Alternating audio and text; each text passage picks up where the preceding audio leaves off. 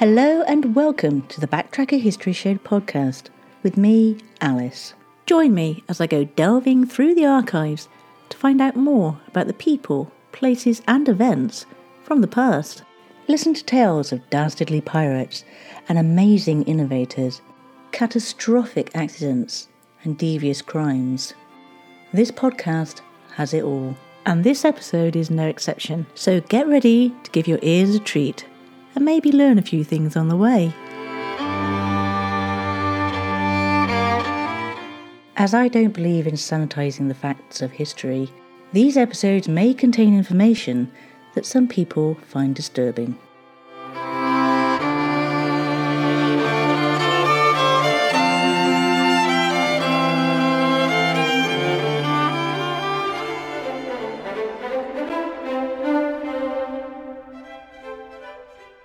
On a recent trip to London with friends, we visited Covent Garden.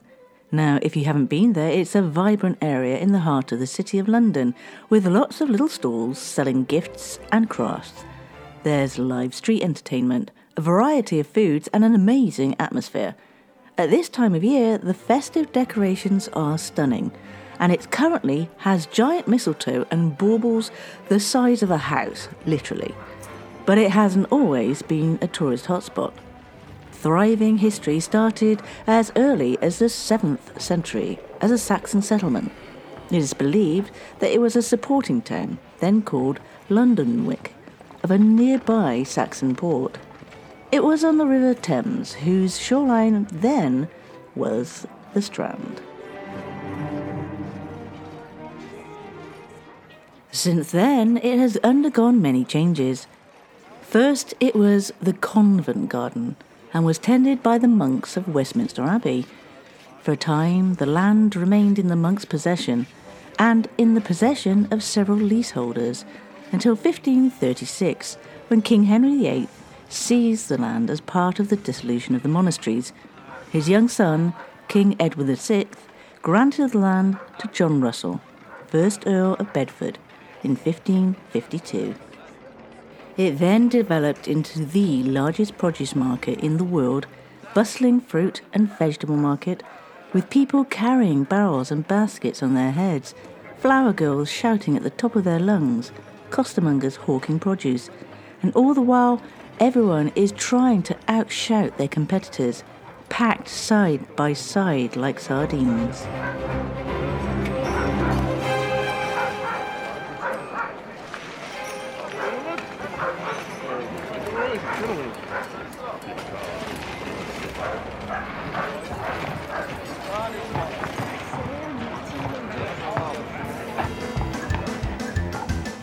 Word of the week. And this week, I give you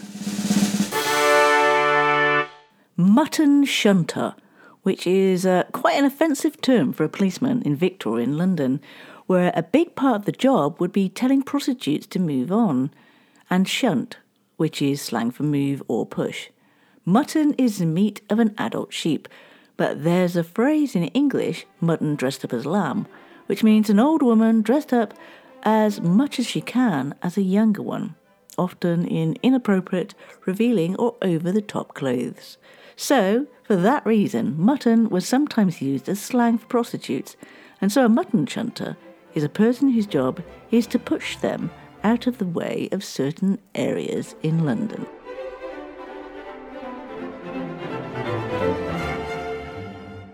It really took a few generations before anything worth mentioning was built on this land. Francis Russell, the 4th Earl of Bedford, commissioned royal architect Inigo Jones to build a square with houses fit for gentlemen and men with ability. Almost as an afterthought, he directed Jones to build a church there as well, because the aristocrats had to go to church somewhere. Legend has it that, not wanting to spend very much money, Russell asked that the church be no more elaborate than a barn, to which Jones responded, "You shall have the finest barn in London." And as a result, the impressive St. Paul's Church is now at the centre of Covent Garden life ever since, and is referred to as the Actors' Church, due to its association with the nearby theatre industry. The front of the church, with his portico on the square, was never in fact meant to be the main entrance, although this may have been Jones's first intention. The altar lies behind this wall, and the entrance is at the far end of this.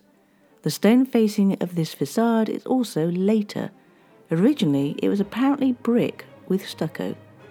The other sides of the building remain brick, with details in stone.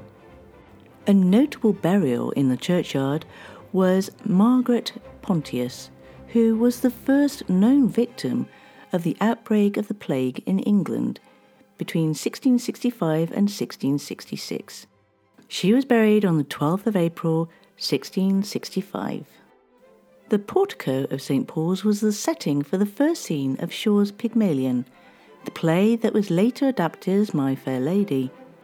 And the theatrical connections don't end there, because the artist J.M.W. Turner and dramatist Sir William S. Gilbert of Gilbert and Sullivan were both baptized in St. Paul's.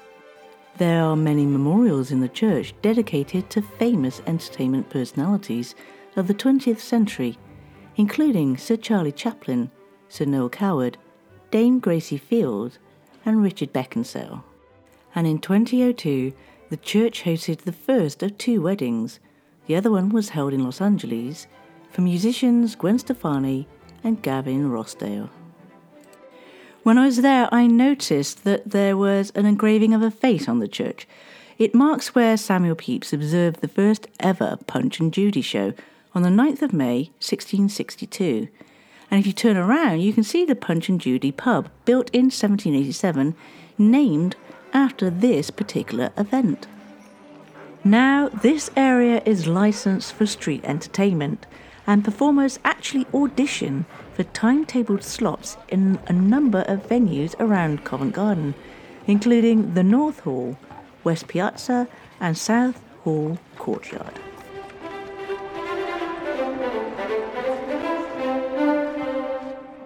As early as 1656, markets began gathering at Covent Garden's new square, though the population was still sparse, composed mostly of wealthier tenants. Being relatively new and out of the way, Covent Garden had the fortune to skirt the worst of the plague in 1665, and it avoided the Great Fire of London entirely in 1666. This meant, however, that Londoners leaving the destroyed City of London found themselves migrating to the West End and Covent Garden. This huge influx of people meant that the market practically exploded with activity, and in a bid to regulate the rapid spread of the market, King Charles II granted a royal charter in 1670 to formalise the presence of Covent Garden. As you can imagine, having so many people of various cultures, the nobility who had been encouraged to live there started moving out, and this exodus was increased when 2 theatres were built in the area. This made Covent Garden London's theatrical centre, attracting droves of theatre-goers who thronged the streets of Drury Lane and Bow Street and brought in their wake a flourishing trade in prostitution.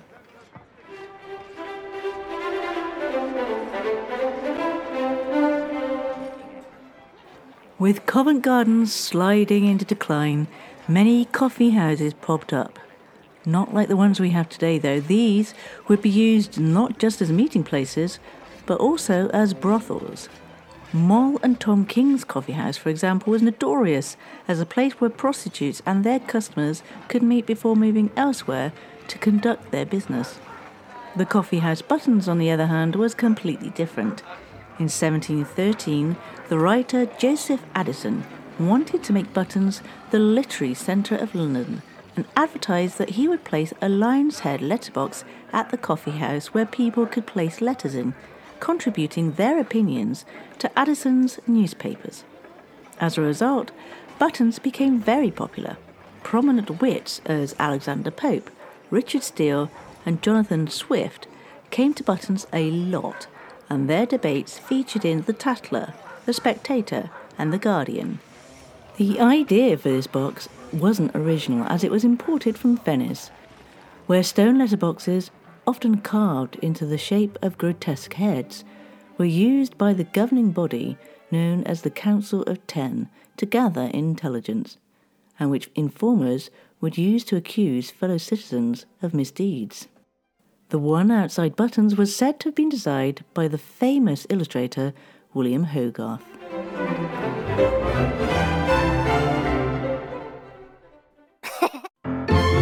Word on the street.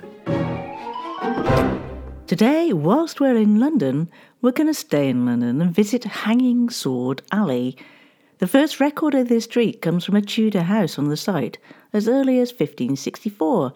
People didn't have regular street numbers at this time, so symbols or icons were hung outside instead, and this house had a hanging sword. The area was popular with fencing schools, which may be why they chose that sign, but by the 17th century it was a rough place and was more commonly known as Blood Bowl Alley.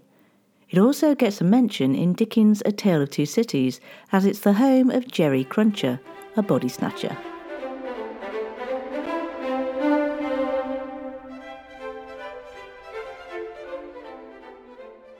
As I mentioned earlier, with a decline in the area, prostitution flourished in Covent Garden. Published from 1757 to 1795, Harris's List of Covent Garden Ladies was an annual directory of prostitutes working in and around Covent Garden. This pocketbook would go into detail describing the physical appearance of the girls and what they would and would not do. Miss B of Old Compton is described as a mistress of every manoeuvre in the amorous contest that can enhance the coming pleasure. In bed, she is all the heart can wish, or eye admire. Every limb is symmetry, every action under cover truly amorous. Her price is £2 too. And as for Miss R from Rathbourne Place, pleasing, though fond, and can make wantonness delightful. Every part assists to bring on the momentary delirium, and then each part combines to raise up the fallen member, to contribute again to repeated rapture. Her price is commonly 2 guineas.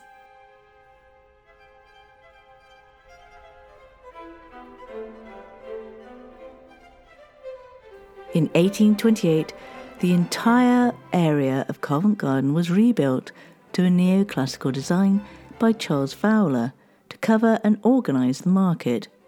It was later expanded with the Floral Hall, Charter Market and Jubilee Market, making it a selling area instead of a social venue, attracting not just gardeners in the form of costermongers and their barrow boys, a name that originated from barrow boys, but becoming more popular as a vegetable market. It also was a place for florists, hawkers, tailors, and more. Much of what was sold was homegrown, but the market reflected a growing influence from outside Britain's shores, with produce from as far away as America. As the market became more popular, it grew, and so did disorder and overcrowding. In the end, in 1961, the Covent Garden Market Bill was passed, and the market was moved in its entirety across the river to Nine Elms by 1974. The area you can visit today was reopened in 1980, preserving its historic buildings and historical meaning.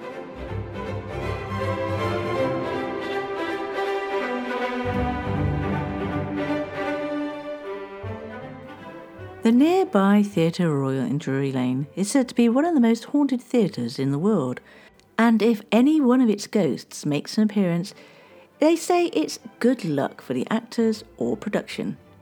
According to legend, a famous ghost called the Man in Grey was an 18th century nobleman who was stabbed to death in the theatre, his skeletal remains having been found in a walled-up passage in 1848. This ghost wears a cape, a tricorn hat, riding boots and a sword, and is often seen in the upper circle moving along the rear gangway near the royal box, where the remains were discovered.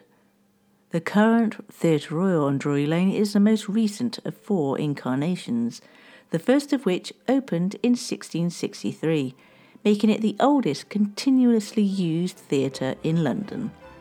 The first Theatre Royal on Drury Lane and the Royal Opera on Bow Street were each granted a patent by King Charles II, allowing them to be the only London theatres able to perform spoken drama.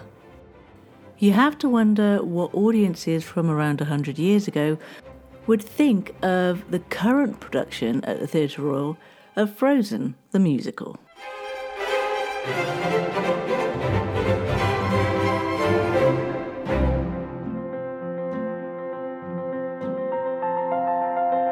Are you tired of seeing the latest social media trends and fearing the worst? Does the daily news bring you down? Are you looking for something new and fun to listen to? Well, that's where we come in. Hi, it's Frankie. And Garrett. And we host the Ever Trending Story, a weekly podcast where we present a fictional story utilizing the hottest happenings in the world and bring it straight to your earbuds. You can find us wherever you listen to podcasts. Just go to anchor.fm/evertrendingpod and subscribe today.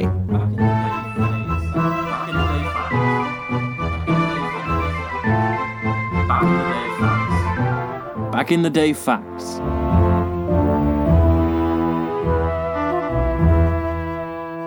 So let's start off with the 3rd of December 1912, when Bulgaria, Greece, Montenegro and Serbia, or the Balkan League, sign an armistice with the Ottoman Empire, temporarily halting the First Balkan War.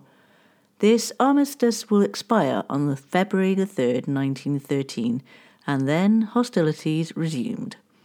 On the 4th of December, 1872, the crewless American brigantine Mary Celeste was drifting in the Atlantic and discovered by the Canadian brig Dei Gracia.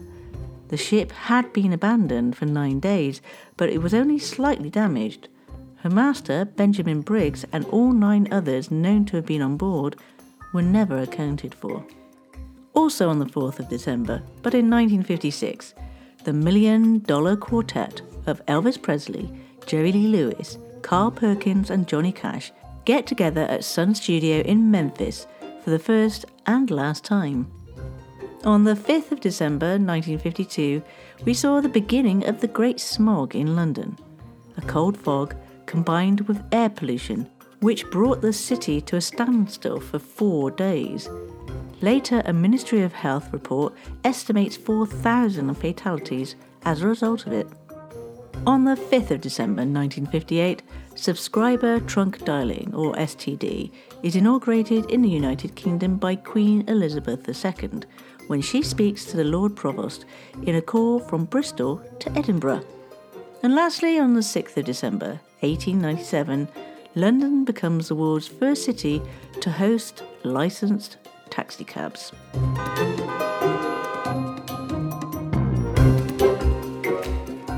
Well, I'm afraid that means that is the end of today's show. But don't worry, I'll be here, same time, same place, next week, with more fascinating tales from history. I've had a message from a Stephanie Shelby, who's recently moved to Bath and has been listening to Bradley Stoke Radio. She was wondering if I've ever done a story on her new hometown, and if there was any chance I would do some in the future. Well, I'm always open to suggestions, so I'm going to look into it for you. Right now, though, I have to thank Sam Roberts and Steve Shepherd for helping bring this particular story to life.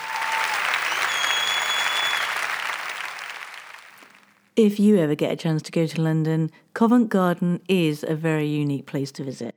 I'd also like to recommend Camden Market because that has a completely different feel about it, and I thoroughly enjoyed that.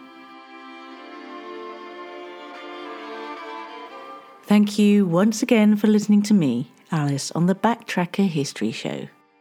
If you'd like to get in touch with me, you can find me on Twitter or Facebook by looking up at Backtracker UK with a capital B, a capital T, and a capital UK. I also occasionally post onto TikTok and Instagram. So do come along and find me, because it's amazing to hear from you and get some feedback or even ideas for future shows. As a small independent podcaster, your help and support is always appreciated. And one way you can do that is to rate the show wherever you get your podcasts. Leaving a review also helps, as it gives other people an idea of what the show's about. The show is regularly released on Mondays. So until next time, guys, take care and look after each other.